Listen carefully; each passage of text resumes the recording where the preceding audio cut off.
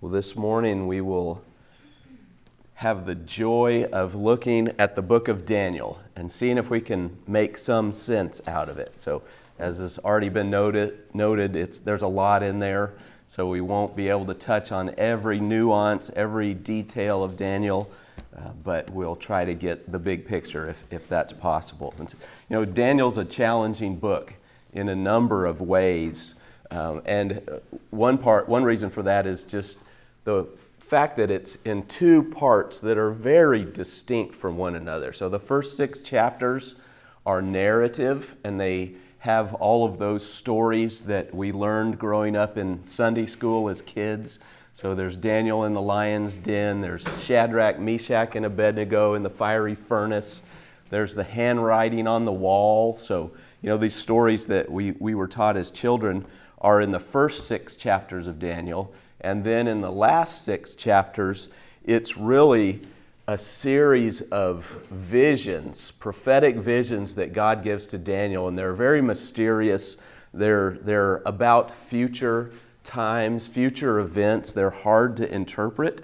And so just kind of the fact that these two parts of the book are very different is one thing that has caused scholars over the years to be skeptical about the book of Daniel and think that maybe it was written by 2 different authors in 2 very different time periods. Part of the book is written in Hebrew. Part of the book is written in Aramaic, which is also kind of unique. And so when we think about all of those things and we begin to look at these prophecies that are given in the second half of the book, they're regarding world events that happened after Daniel, but a lot of them have already taken place. And they're so specific and so accurate in the prophecy that it has caused a lot of scholars to think that second half of Daniel was written by someone else. And so a lot of these things take place between the 6th and 2nd centuries BC. So some have said, well, Daniel must have been written, at least the second half must have been written by somebody later, after that time, and he's really looking back and recording the things that already happened instead of making prophetic predictions, so to speak, about things that would happen in the future. And if you think about that, why would people be persuaded by that type of reasoning? Why would people think, well, Daniel must have been written later because the events depicted are so accurately depicted? Hindsight's 20/20. Okay, it's a lot easier to look back and record something as history than it is to look into the future and record it accurately as something that hasn't happened yet. Yeah. What else? What would be the underlying root of why people would be skeptical? They don't want to believe there's a God who is over all and over all events. Yeah. If these things are true and they were written down beforehand, then there must be a God who knows the future. And, this is kind of supernatural, right? That God would have Daniel write down things yet to come. And so a lot of people that we talk to every day, a lot of people in the academic world have effectively a bias against the supernatural. They're not willing to accept that the supernatural is true. But as it turns out, there is actually good archaeological evidence for Daniel being the author and Daniel having written when he claims to have written, which is in the 7th century BC. So, even when we think about the Dead Sea Scrolls, there's evidence in those documents that would lend credence to Daniel being written early on. So that's good, that's helpful to us, but even more important or even more convincing are Jesus' words himself.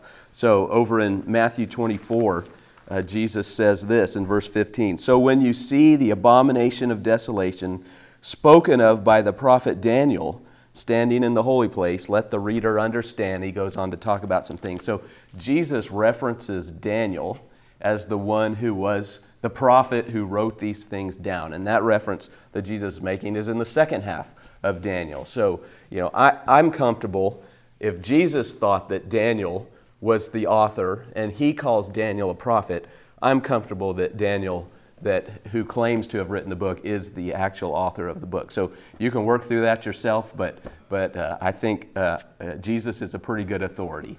What is abomination of desolation? Well, hold on to that. We're going to get to that. Let's not jump the gun. I know.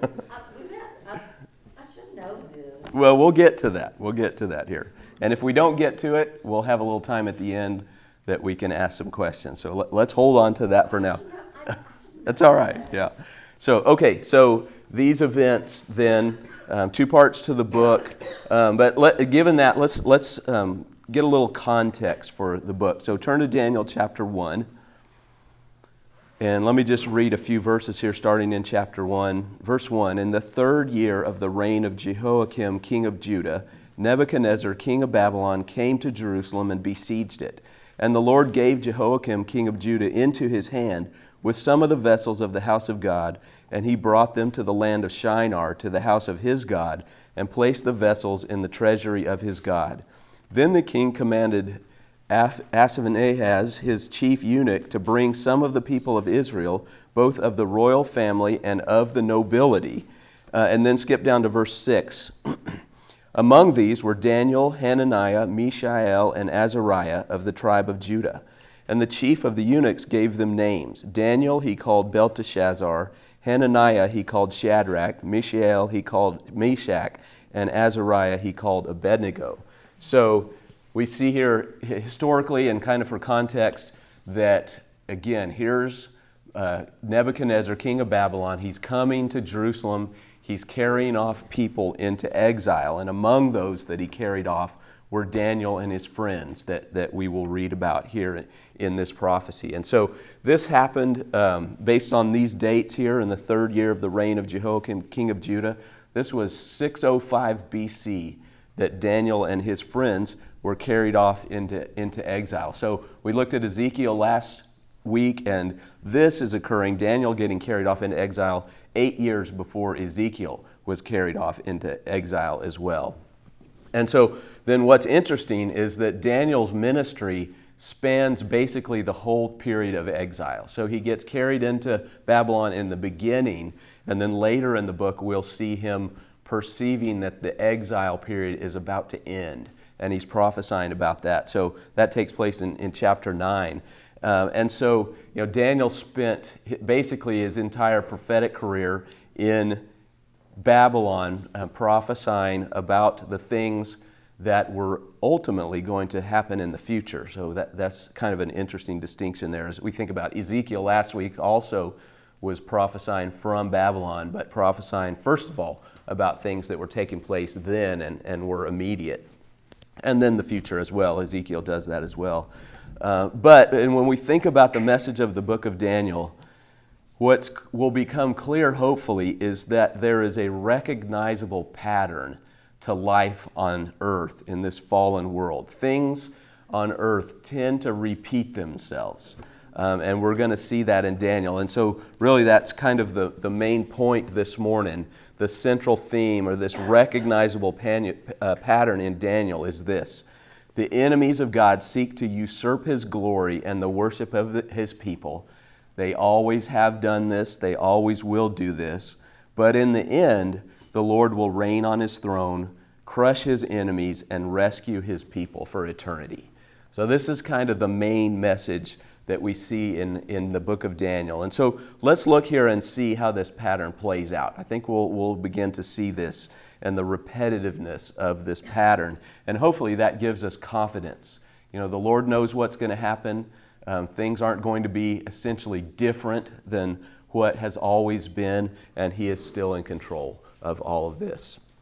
So the first thing we want to notice in Daniel is that his prophecy really is a prophecy to and about the nations. So as we look down through here, one way we'll notice this is the use of God's name in the book of Daniel. So if you think about most Old Testament books, what name do we generally see used for God? And when, whether it's narrative or other prophecy, what name of God do we usually see? Jehovah, Yahweh, yeah. So this idea of the covenant name between God and his people. I am. And we notice that, we can see that in our English translations, because that name, Yahweh, is always in all caps. It's the word Lord, and it's in all capitals. So that's pretty common. We'll see that throughout the Old Testament. But what's interesting in Daniel is that name of God, Yahweh, Lord, in all capitals, is only used in chapter 9. And it's only used there where Daniel is about to bring a prayer before the Lord. Everywhere else in the book of Daniel, the name that Daniel uses for God is the Most High. So we'll see throughout, he calls God the Most High. And really, I think what we're seeing, even in just the use of that name, is that the point is that God is not just the God of his covenant people, Israel. He is God over all nations. He's God over all people, all events, all circumstances, and for all time. And so there's a clarity in the fact that is true when Daniel uses this name for God, the Most High. And so Daniel's going to focus his writing on events that occur in the future and occur to nations that were nations other than Israel. And Israel's kind of in the mix, but all of these events that will be prophesied occur in these nations that surround Israel.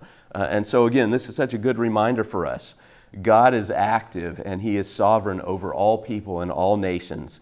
And he will be glorified by all people as well. You know, we can even fast forward to Revelation and see that God will be worshiped by people from every tribe, tongue, nation, and language. And so we get a hint of that. That's not a new thing. That's always been the case. And so with that in mind, let's look at the kind of the overall organizing pattern of Daniel. If Daniel is a book that is about a pattern and about patterns, then let's see if we can see the pattern. So turn there in the second page of your handout. And I think what we'll see when we look for these patterns, I think we'll see that the narrative section of Daniel, the first 6 chapters, and the prophetic section, the last 6 chapters, have more to do with one another than maybe is evident at first. And this idea that we see that in this pattern of how Daniel, the writing is organized, will help us to see that. So what we'll see here is that Daniel is organized in a chiastic structure or a chiasm. And so we've encountered this idea before as we've been going through the Old Testament. We first saw it, if you recall, way back in Exodus, in the first, in a portion of Exodus. And so here we are, and we've seen it a couple of times. And who can remind us what exactly is a chiasm? Yeah, that's a common everyday word. Yeah, I mean, I used it 3 or 4 times this week. I don't know about you. What is that? As a journalism major, I don't remember what it was. That's all right. It may not have come up in journalism class. Anybody remember what this is, this idea of chiasm? Yes. In general, the kind of the main focus of the story is in the middle of the story, and the end kind of reflects back to the beginning. Yeah. Kind of up and then back down. Yeah, exactly. So, you know, chi is the Greek for X. So if you picture an X, and even on your hand out there, you see how the kind of the outside, and then it moves towards the center. And so the focus, the most important thing, instead of the way other writing is, sometimes the most important thing is at the end. You know, we come to a climax. In this idea of this organizing way of doing things as a chiasm, the most important thing is in the middle, the biggest idea. And then out from that are kind of parallel ideas that parallel one another. And so let's just work through Daniel and see if we can see that pattern. And so, and first of all, as we talk about this, there's a lot of scholars who see this chiastic structure in Daniel, but they don't all see it the same. So there's different ways that this can be organized. And so just the one that we'll look at today is one, I kind of adapted this from a book by Jim Hamilton that's called Coming in the Clouds of Heaven, I think was the name of his commentary. And so this is kind of adapted from him. It may not be the only way to look at this, but it's one way. And so in this way of organizing, if you look at it, so chapter 1 parallels chapters 10 through 12 and the ideas that are brought forth there. Then chapter 2 parallels chapters 7 through 9. We'll see similar ideas there, chapter 3 to chapter 6. And then the middle is chapters 4 and 5 of Daniel. And then we'll touch on what the central idea is in that. So let's look, first of all, let's start from the outside and work our way in towards the middle. So let's see if we can see any parallels between chapter 1 and chapters 10 and 12. So the main idea described in chapter 1 is the carrying off of God's people into exile. So we just read that Daniel and his friends were carried into exile. So they go into exile. That's identified there in chapter 1.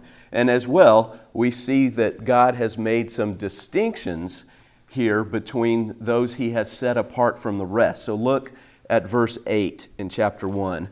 It says, "But Daniel resolved that he would not defile himself with the king's food or with the wine that he drank. Therefore he asked the chief of the eunuchs to allow him not to defile himself. And God gave Daniel favor and compassion in the sight of the chiefs of the eunuchs. And the chief of the eunuchs said to Daniel, I fear my lord the king, who assigned your food and your drink. For why should he see that you are in worse condition than the youths who are of your own age? So you would endanger my head with the king." Then Daniel said to the steward whom the chief of the eunuchs had assigned over Daniel, Hananiah, Mishael, and Azariah, "Test your servants for 10 days. Let us be given vegetables to eat and water to drink. Then let our appearance and the appearance of the youths who eat the king's food be observed by you, and deal with your servants according to what you see." So he listened to them in this matter and tested them for 10 days. At the end of 10 days, it was seen that they were better in appearance and fatter in flesh than all the youths who ate the king's food. And then skip down to verse 20. "And in every matter of wisdom and understanding about which the king inquired of them, he found them 10 times better than all the magicians and enchanters that were in all his kingdom." So you see there's this distinction between God's people and all the other people. And you know that it wasn't about the nutritious value of the food. It was about the obedience and the ceremonial obedience to God's law that Daniel and his friends were wanting to be faithful to and not like the others. So we see this distinction between those who are faithful, those who are God's, and others. And so then I think we are able to see a parallel then between this idea, the idea of going into exile, and the distinction that is made between God's people and those who are not God's people. We see this again in chapters 10 through 12. And over there, we see a vision that God gives to Daniel concerning historical events yet to take place. And as we go through that, there's a long narrative in chapter 11 about things that will happen. And then it ends like this. Look in chapter 12. Verse 1, it says, "And at that time shall arise Michael, the great prince who has charge of your people. And there shall be a time of trouble, such as never has been since there was a nation till that time. But at that time your people shall be delivered, everyone whose name shall be found written in the book. And many of those who sleep in the dust of the earth shall awake, some to everlasting life, and some to shame and everlasting contempt." So you see how this parallels chapter 1. In chapter 1, they went into exile. Now, get down to chapter 12, and God's people are being delivered.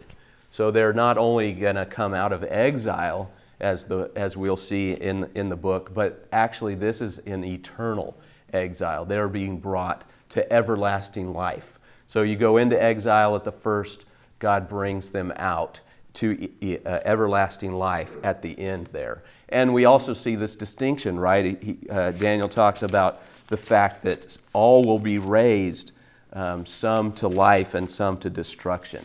So there's this distinction that continues to exist throughout all of history. Does that kind of make sense, the parallel between what we see at the beginning and what we see at the end? So these are kind of the bookends of Daniel. And then as we move in closer, we can see the parallel between chapters 2 and chapters 7 through 9. So in chapter 2, if you want to turn over there, Nebuchadnezzar has a dream, and God gives Daniel the interpretation. And look there in verse 31. Let's kind of get the bases covered here. Verse 31, Daniel says this, "You saw, O king, and behold, a great image. This image, mighty and of exceeding brightness, stood before you, and its appearance was frightening. The head of this image was of fine gold, its chest and arms of silver, its middle and thighs of bronze, its legs of iron, its feet partly of iron and partly of clay. As you looked, a stone was cut out by no human hand, and it struck the image on its feet of iron and clay and broke them in pieces. Then the iron, the clay, the bronze, the silver, and the gold all together were broken in pieces and became like the chaff of summer threshing floors. And the wind carried them away so that not a trace of them could be found. But the stone that struck the image became a great mountain and filled the whole earth. This was the dream. Now we will tell the king its interpretation. You, O king, the king of kings, to whom the God of heaven has given the kingdom, the power, the might, and the glory, and into whose hand he has given whatever they dwell, the children of man, the beasts of the field, and the birds of the heavens, making you rule over them all, you are the head of gold. Another kingdom inferior to you shall arise after you, and yet a third kingdom of bronze, which shall rule over all the earth. And there shall be a fourth kingdom, strong as iron, because iron breaks to pieces and shatters all things. And like iron that crushes, it shall break and crush all these. And as you saw the feet and toes, partly of potter's clay, partly of iron, it shall be a divided kingdom. But some of the firmness of iron shall be in it, just as you saw iron mixed with the soft clay. And as the toes of the feet were partly iron and partly clay, so the kingdom shall be partly strong and partly brittle. As you saw the iron mixed with soft clay, so they will mix with one another in marriage, but they will not hold together, just as iron does not mix with clay.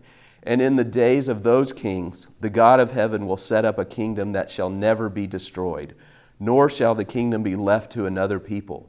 It shall break in pieces all these kingdoms and bring them to an end, and it shall stand forever. Just as you saw that a stone was cut from the mountain by no human hand, and that it broke in pieces the iron, the bronze, the clay, the silver, and the gold, a great God has made known to the king what shall be after this. The dream is certain, and the interpretation sure.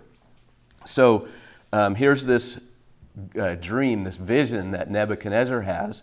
Daniel interprets it, and he says that basically this is a dream about 4 kingdoms. And the first kingdom is yours, Nebuchadnezzar, he says. So the first kingdom that's depicted as gold is Babylon. And then it's going to be followed by 3 other kingdoms. And we know, historically, we know that next kingdom is the kingdom of the Medes and the Persians. The third is Greece. And then the fourth is Rome. So these 4 kingdoms will happen. And then the important part there is that will be followed by an indestructible kingdom. Again, verse 44 says, and in the days of those kings, the God of heaven will set up a kingdom that shall never be destroyed, nor shall the kingdom be left to another people. It shall break in pieces all those kingdoms and bring them to an end, just as it shall stand forever. So here's this good news that God's kingdom will be the final kingdom. It will be everlasting, and it will be God's kingdom. And so think about that for a second. This kingdom of God that's prophesied here in Daniel, has it come yet? No. Here and not yet. Here and not yet. Okay, got a no. Anybody else? Any other opinions? Well, heaven is already here, but we're just not there yet. Okay. Any other thoughts? Well, when Jesus came out, maybe that's when that started. Okay, Jesus came. Look at what Jesus says then. Look over in Mark chapter 1.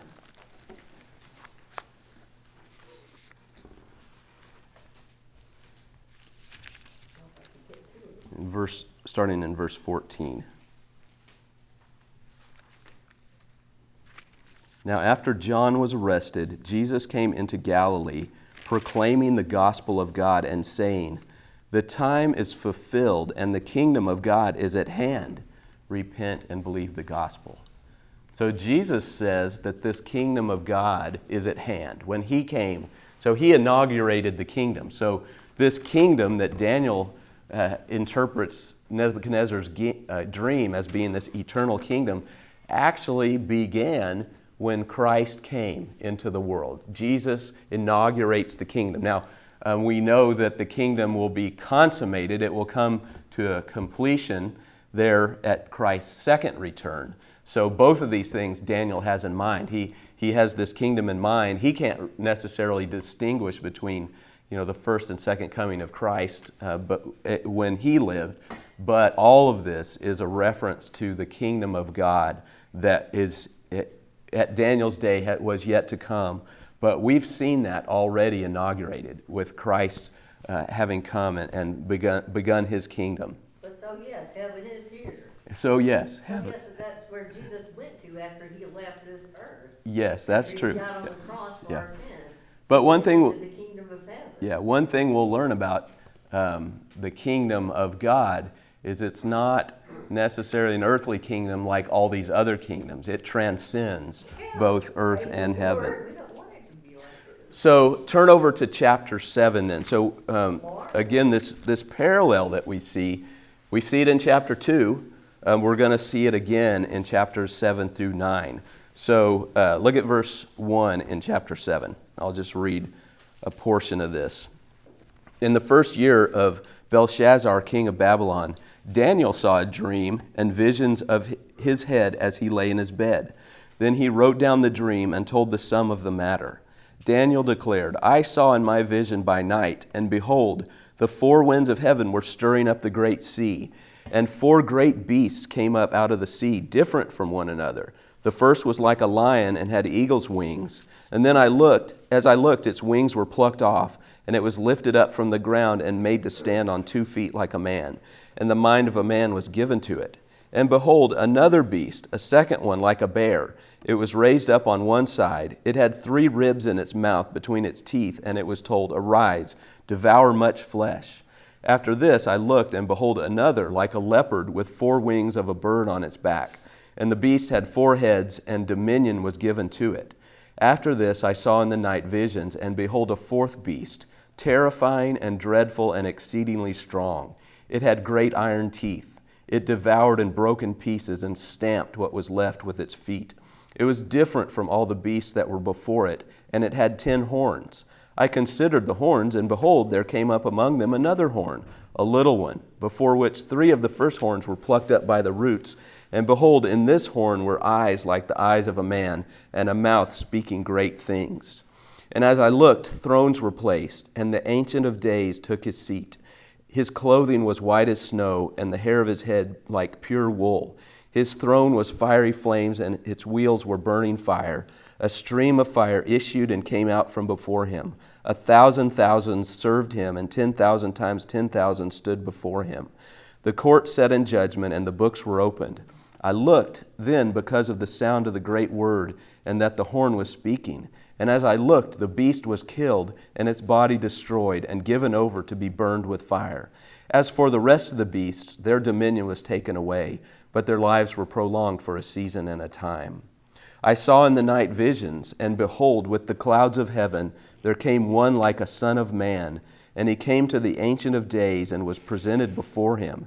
And to him was given dominion and glory and a kingdom, that all peoples, nations, and languages should serve him. His dominion is an everlasting dominion, which shall not pass away, and his kingdom one that shall not be destroyed. As for me, Daniel, my spirit within me was anxious, and the visions of my head alarmed me. I approached one of those who stood there and asked him the truth concerning all of this. So he told me and made known to me the interpretation of the things. These 4 great beasts are 4 kings who shall arise out of the earth. But the saints of the Most High shall receive the kingdom and possess the kingdom forever, forever and ever. So you see, it's the same thing, right? Now there's a lot of detail in there, and we'll touch on a little bit of that here in a minute. But Nebuchadnezzar saw a vision of 4 kingdoms that were then overcome and by the kingdom of God, which will go forever. And this is the same thing Daniel sees. He sees 4 beasts. Those are 4 kingdoms. There's a parallel. But at the same time, the kingdom of God will overcome and he will reign forever. And this one Daniel sees like the Son of Man coming on the clouds. He will be the king who will reign forever. So there's this parallel between those two things. And it's interesting, chapter 8 then zooms in and gives a little more info on the 2nd and 3rd kingdoms, but the pattern's the same. God will be the one who reigns eternally and ultimately. So next, moving in closer, look at chapters 3 and 6. And these are the familiar stories that we know. In chapter 3, Shadrach, Meshach, and Abednego refused to bow down to the king's image, and they display their faithfulness in this way. Look at verse 16 in chapter 3. Shadrach, Meshach, and Abednego answered and said to the king, O Nebuchadnezzar, we have no need to answer you in this matter. If this be so, our God whom we serve is able to deliver us from the burning fiery furnace, and he will deliver us out of your hand, O king. But if not, be it known to you, O king, that we will not serve your gods or worship the golden image that you have set up. And as a result of their faithfulness and their refusal to bow down to this image that Nebuchadnezzar had set up, they're cast into the furnace. But what happens there? God delivers them out of the furnace, right? Amen. Similarly, we see the same thing over in Daniel chapter 6. This time it's Daniel, and the king has made a decree that no one can pray to any god except for him during this period of time. And what does Daniel do? He immediately goes to his room, opens his windows, and begins to pray to the God of heaven, just like he has always done. And as a result of that, he is cast into the lion's den. And then look at chapter 6, look at verse 19. This is Daniel spent the night in the lion's den. Then at the break of day, the king arose and went in haste to the den of lions. As he came near to the den where Daniel was, he cried out in a tone of anguish. The king declared to Daniel, O Daniel, servant of the living God, has your God, whom you serve continually, been able to deliver you from the lions? Then Daniel said to the king, O king, live forever. My God sent his angel and shut the lions' mouths, and they have not harmed me, because I was found blameless before him. And also before you, O king, I have done no harm. So the story's the same. God's people who are faithful, even when they are persecuted, even to death, God delivers them ultimately, and he keeps his faithfulness to them as they were faithful as well. So chapter 3, chapter 6 parallel one another. So are you beginning to see the pattern here? God will be the one who gets the glory. He will save those who belong to him. It's the same thing that we keep seeing in all of these patterns. And then finally, we get to the center of this chiasm, and that's chapters 4 and 5. So in chapter 4, Nebuchadnezzar once again is seeking to glorify himself. So if you look in verse 28, here's Nebuchadnezzar's thoughts. All this came upon King Nebuchadnezzar. At the end of 12 months, he was walking on the roof of the royal palace of Babylon. And the king answered and said, Is not this great Babylon, which I have built by my mighty power, as a royal residence and for the glory of my majesty? While these words were still in the king's mouth, there fell a voice from heaven. O King Nebuchadnezzar, to you it is spoken, the kingdom has departed from you, and you shall be driven from among all men, and your dwelling shall be with the beasts of the field, and you shall be made to eat grass like an ox, and 7 periods of time shall pass over you, until you know that the Most High rules the kingdom of men and gives it to whom he will. So Nebuchadnezzar exalts himself, and then God comes and humbles him.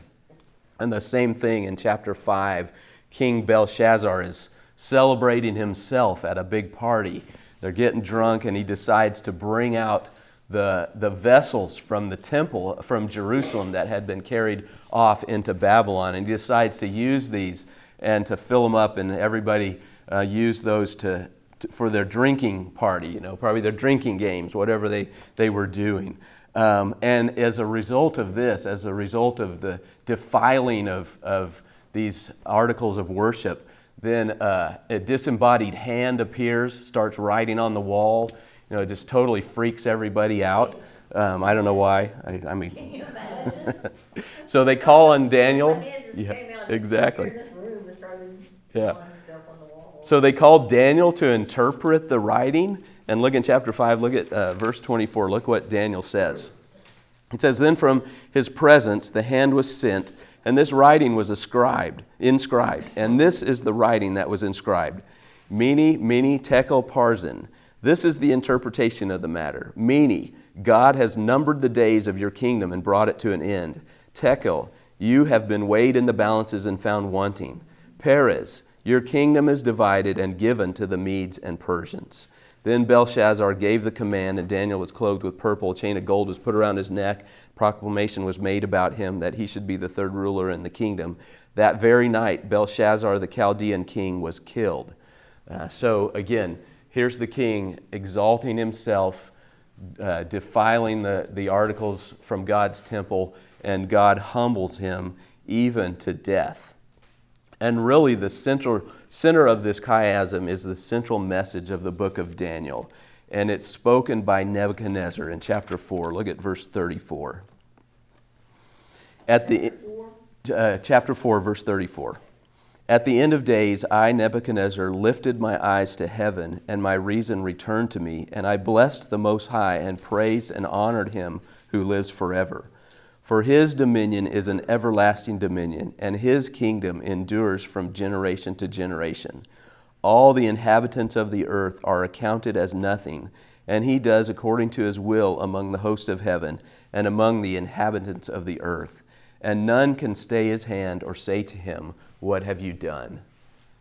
So if you don't get anything else out of this study of the book of Daniel, remember this one thing, right? At least acknowledge that God is sovereign and he's worthy of praise. All of the leaders who stood in opposition to God were humbled, and they will acknowledge that. And we should acknowledge it as well. God is sovereign over all nations, all people, all times, and he is worthy of praise. So that's kind of Daniel as an organized unit, kind of pointing to this central message that God is sovereign. So any questions on that so far?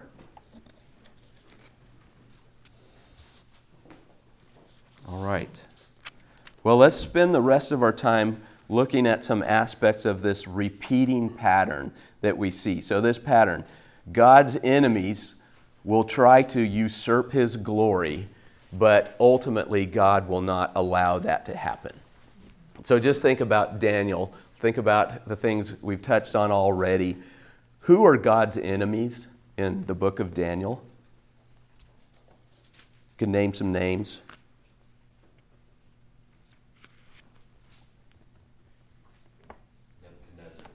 Nebuchadnezzar, right? Nebuchadnezzar invades God's lands. He carries off God's people in chapter 1. He sets up an image and demands that all people worship him instead of God, and he exalts himself. And then we just saw that ultimately he will be humbled. But that's, he set himself up in opposition to God. So yeah, Nebuchadnezzar, enemy number one. What about Belshazzar? Belshazzar, he defies the temple vessels in chapter 5.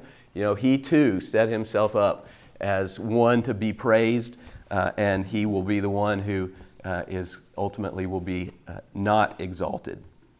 Who else? Anyone else? Those are the ones we've read about so far. Any others?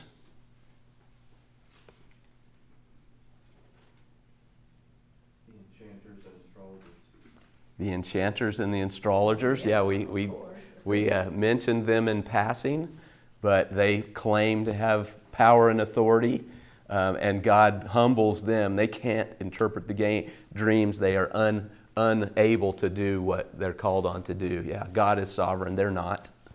Any others? Magicians. Yeah, the magicians along with the enchanters. Well, yeah, of course, a magician. They could rely on magic. Look over, you're right on all those, and there's more as well. So turn over to chapter 8. We're going to see another enemy of God in chapter 8. So in chapter 8 is a vision. We've already talked about the 4 kingdoms. And chapter 8, Daniel receives a vision of a ram and a goat, and they really represent the second and third kingdoms. So we're probably talking, and again, I caveat everything I'm telling you here. There's different interpretations of all of this, but generally speaking, the ram and the goat really kind of represent the Medo-Persian kingdom and the kingdom of Greece. And so out of this kingdom, this third kingdom, comes another enemy of God. Look at verse 8 in chapter 8. Then the goat became exceedingly great, but when he was strong, the great horn was broken, and instead of it, there came up 4 conspicuous horns toward the 4 winds of the heaven. Out of one of them came a little horn, which grew exceedingly great toward the south, toward the east, and toward the glorious land. It grew great even to the host of heaven, and some of the host and some of the stars it threw down to the ground and trampled on them. It became great, even as great as the prince of the host. And the regular burnt offering was taken away from him, and the place of his sanctuary was overthrown. And a host will be given over to it, together with the regular burnt offerings, because of transgression. And it will throw truth to the ground, and it will act and prosper. Let's stop right there. So there's this little horn that's talked about in this prophecy. And what does it say about it? He's going to become great. He's going to end the regular burnt offerings, and the sanctuary will be overthrown. So that's just all kind of a picture of the right worship of God that occurred in the temple there in Jerusalem. He's going to overthrow that. So he's going to set himself up as an enemy of God. He is a king who will come. He will come from the Greeks and will gain power. If we look over in chapter 11, we get a little more insight perhaps into this little horn that's talked about in chapter 8. Look at verse 21 of chapter 11. So here again, talking about this little horn, in his place shall, or going to talk about it, in his place shall arise a contemptible person to whom royal majesty has not been given. He shall come without warning and obtain the kingdom by flatteries. Armies shall be utterly swept away before him and broken, even the prince of the covenant. And from the time that an alliance is made with him, he shall act deceitfully, and he shall become strong with a small people. Then skip down to verse 31. It says, forces from him shall appear and profane the temple and burnt offering, and they shall set up the abomination that makes desolate. He shall seduce with flattery those who violate the covenant, but the people who know their God shall stand firm and take action. So again, this idea here is that there will be one who will come, who will put away the right worship of God, who will come against God's people and will exalt himself. And it's interesting that this all happened about 400 years after the time of Daniel. A king came out of the Greek Empire named Antiochus Epiphanes, and he gained power. He came to Jerusalem about 170 BC, more or less, and he forbade the worship of the Most High, and instead he entered the temple in Jerusalem. He set up an idol, an image of the Greek god Zeus, and he sacrificed pigs on the altar. So all of these things were in direct defiance to what God had established in his law as the proper way to worship him. So he saw himself as the manifestation of Zeus. And so he was calling for people to worship him in the temple in Jerusalem. So he is clearly an enemy of the Most High God, right? And so then one final enemy that we see in Daniel, turn over to chapter 7, this enemy comes out of the fourth kingdom, which we believe more or less to be Rome, the Roman Empire. And look at verse 7 in chapter 7. After this, again, we read this a minute ago. After this, I saw in the night visions, and behold, a fourth beast, terrifying and dreadful and exceedingly strong. It had great iron teeth. It devoured and broke in pieces and stamped what is left with its feet. It was different from all the beasts that were before it, and it had 10 horns. I considered the horns, and behold, there came up among them another horn, a little one, before which 3 of the first horns were plucked up by the roots. And behold, in this horn were eyes like the eyes of a man, and a mouth speaking great things. So again, another little horn, similar in language to the one we just read about in chapter 8. It says he had a mouth speaking great things, and really that really means blasphemous things against the God of heaven. And then look at verse 24, a little more description about this little horn. As for the 10 horns, out of this kingdom 10 kings shall arise, and another shall arise after them. He shall be different from the former ones, and shall put down 3 kings. He shall speak words against the Most High, and shall wear out the saints of the Most High, and shall think to change the times and the law, and they shall be given into his hands for a time, times, and half a time. So again, here is another little horn, another enemy of God that is talked about here. And notice how all of these enemies of God really do the same things. The pattern repeats itself over and over. They seek to gain power for themselves. They seek to gain glory for themselves. They seek to take away God's glory, and they seek to take away the right worship that the people of God are to do. And this just kind of emphasizes this pattern. It will keep happening over and over again. And it's interesting that the Apostle John, I think, kind of gives us a little bit of insight into this pattern. In 1 John chapter 2, verse 18, John says this, "Children, it is the last hour, and as you have heard that Antichrist is coming, so now many Antichrists have come. Therefore, we know that it's the last hour." So John talks about a pattern of Antichrist, one who is opposed to Christ. He says they've come and they're going to continue to come. And I think what we see even in Daniel and other places is that ultimately there will be one who will kind of be the culmination of all of God's enemies at the end of the age. And what will happen to this one? What will happen to this little horn, or to this one who we might call Antichrist? We'll look then there again at what it says in verse 21 of chapter 7. "As I looked, this horn made war with the saints and prevailed over them, until the Ancient of Days came, and judgment was given for the saints of the Most High. And the time came when the saints possessed the kingdom. Thus he said, As for the fourth beast, there shall be a fourth kingdom on earth, which shall be different from all the kingdoms, and it shall devour the whole earth, and trample it down, and break it to pieces. As for the 10 horns, out of this kingdom 10 kings shall arise, and another shall arise after them. He shall be different from the former ones. He shall put down 3 kings. He shall speak words against the Most High, and shall wear out the saints of the Most High, and shall think to change the times and the laws, and they shall be given into his hands for a time, times, and half a time.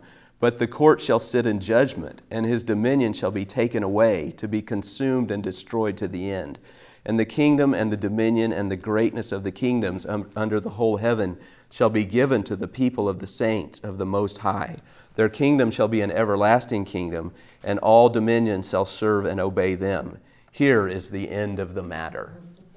So whoever this little horn is, his end will come. The God of heaven will establish his kingdom and will overcome.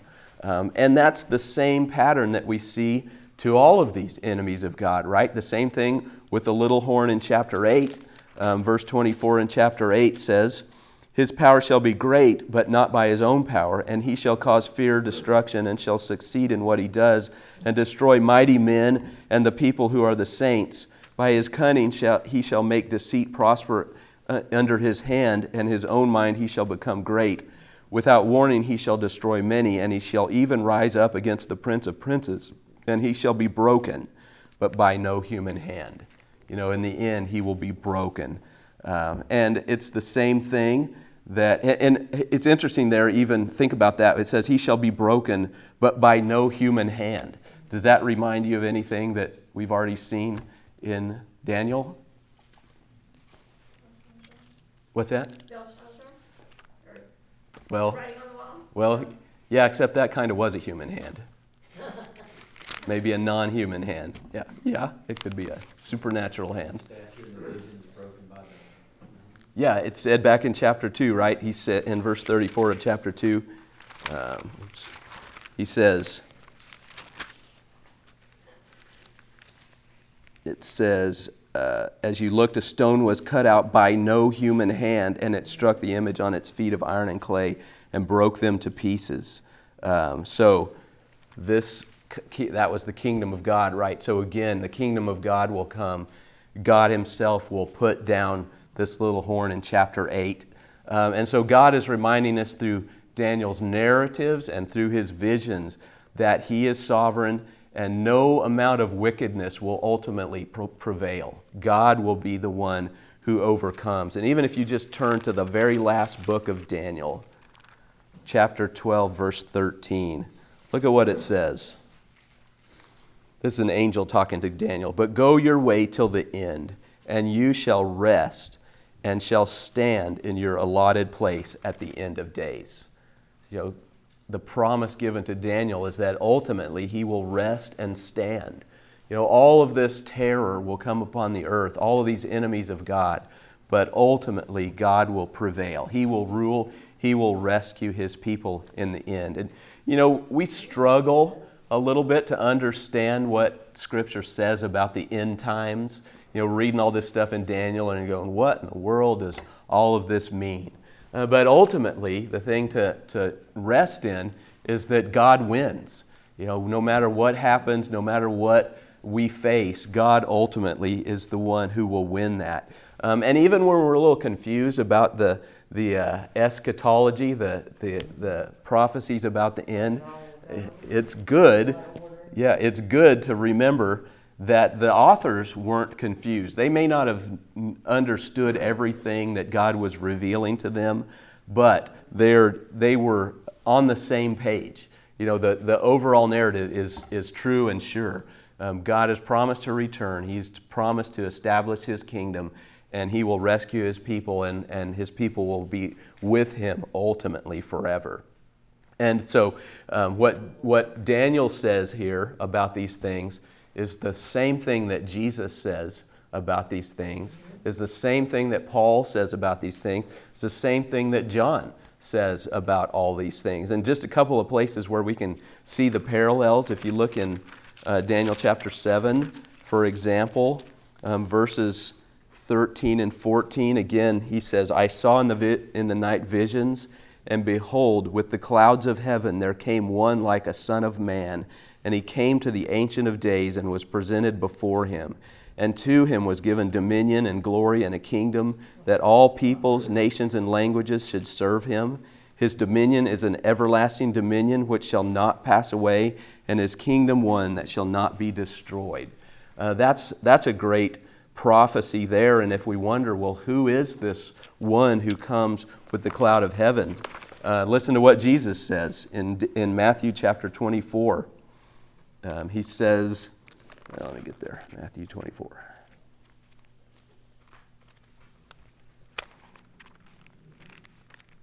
He says this in verse 29. He says, immediately after the tribulation of those days, the sun will be darkened, the moon will not give its light, and the stars will fall from heaven, and the powers of the heavens will be shaken. Then will appear in heaven the sign of the Son of Man.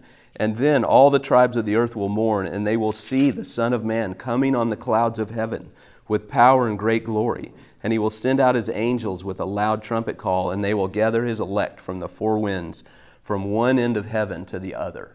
You know, so Jesus says here, who is this one coming on the cloud of heavens? He says, it's me. He He says, I'm the Son of Man who will come. And so you see it's the same picture that Daniel tells us. So we can rejoice in that continuity. Another place, Daniel chapter 9, verses 24 through 27 says this: 70 weeks are decreed about your people and your holy city to finish the transgression, to put an end to the sin, and to atone for iniquity, to bring in everlasting righteousness, to seal both vision and prophet, and to anoint a most holy place.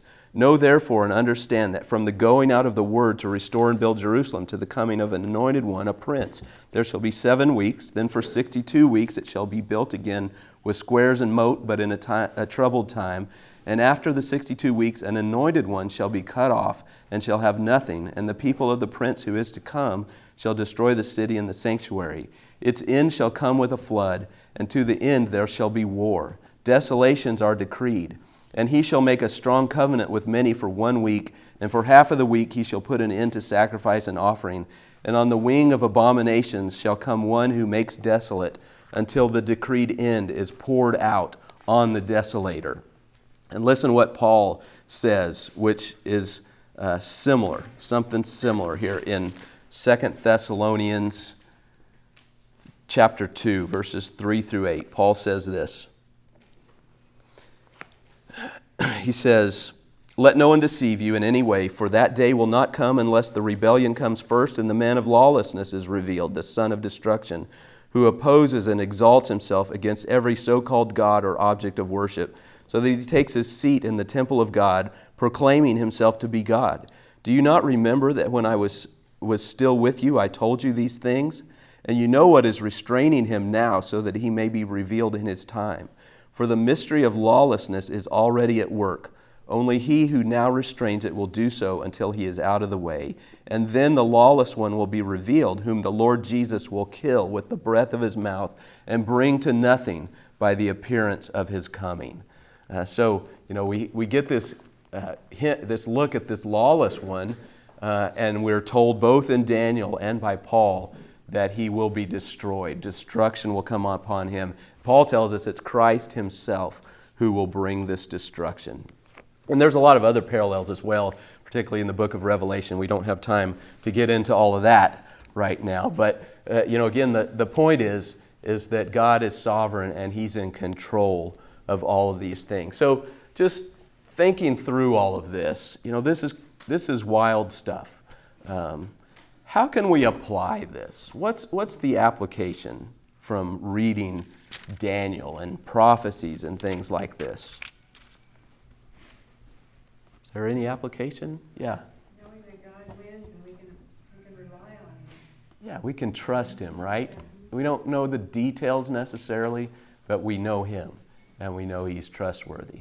He is worthy to be praised, and we just need to praise him every day and be a witness for him to other people. That's right. We need to praise him. We need to tell of his excellent greatness. Yeah, I think so. What else? How else can we apply this?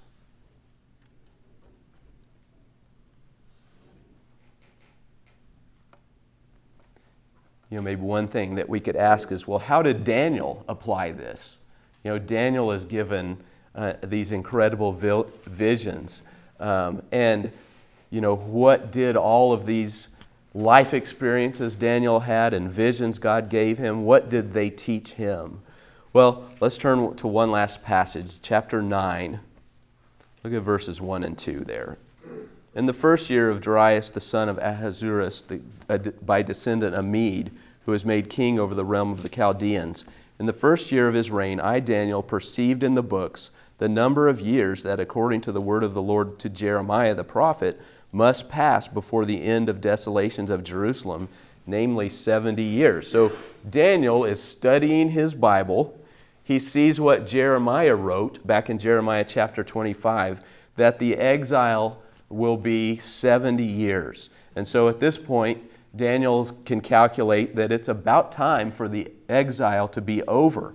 God has promised it'll be a period of 70 years. And so what does Daniel do with this knowledge that God is about to act? Well, look at verse 3. Then I turned my face to the Lord God, seeking him by prayer and pleas for mercy, with fasting and sackcloth and ashes. Daniel prays. Daniel hears what God's going to do. He knows God is faithful, that God's going to keep his promises. So what does he do? He prays. He prays, first of all, a prayer of confession. He thinks back on the exile. Why did we go into exile in the first place? And he confesses the sins of his people. And then he prays for God to do what God promises that he will do. Verse 16, O Lord, according to all your righteous acts, let your anger and your wrath turn away from your city, Jerusalem, your holy hill, because of our sins and for the iniquities of our fathers. Jerusalem and your people have become a byword among all who are around us. Now therefore, O God, listen to the prayer of your servant and to his pleas for mercy. And for your own sake, O Lord, make your face to shine upon your sanctuary, which is desolate. O my God, incline your ear and hear. Open your eyes and see our desolations and the city that is called by your name. For we do not present our pleas before you because of our righteousness, but because of your great mercy. O Lord, hear. O Lord, forgive. O Lord, pay attention and act. Delay not for your own sake, O my God, because your city and your people are called by your name. So Daniel prays for the things that God has already promised that he's going to do. And I think that's a great lesson for us. Why should we pray for things that God has already promised that he's going to do? Is he not going to do them if we don't pray? That's not really the point. The point is that we turn our hearts to God and we entreat him to be faithful. And we pray and we recognize that he is faithful. And that faithfulness of God really should cause us to pray more. The more we know that God is faithful, the more we know that God is sovereign over all things, should cause us to pray even more. It shouldn't give us this idea, oh, well, God's going to do it anyway, so there's no point in praying. No, God, this is exactly what Daniel does, and I think it's a good example for us to pray even in the midst of great trial. Pray to the Ancient of Days who has promised to defeat every enemy, including death. That is the ultimate enemy. And, this is really what John does at the close of Revelation. In verse 20 of chapter 22 of Revelation, he who testifies to these things says, surely I am coming soon. Amen. Come, Lord Jesus. Jesus says, I'm coming soon. John prays, amen. Come, Lord Jesus. And so I think there's a good pattern of prayer for us in that. Well, that's taken all of our time. But any last question, any last thoughts from Daniel? Oh, that's the last, second and last chapter of the book of the Bible. That's where it ends. Not, I think but what Solomon says at the end, fear God and keep his commandments. what are they called? In the midst of all that was going on, Daniel was fearing God, not thinking what could happen. He was walking with his God, and he was keeping his commandments in the midst of it, trusting him with whatever happens out of that. Lord, I trust you. Yeah, amen. God's going to do what is right and good for his glory, and he promises that he will rescue his own people. So we should rejoice in that. All right, well, let me close this in prayer. Lord, thank you that it is true that you are sovereign, that you are good, that your glory will be made known among the nations, among every tribe, language, and people, that you will humble your enemies, that you will build up your people and take them to be with you. And so we praise you for that, and we eagerly look forward to it, Lord. We thank you for your word. Help us to be open to hearing and doing what you've called us to. And we ask these things in Christ's name. Amen.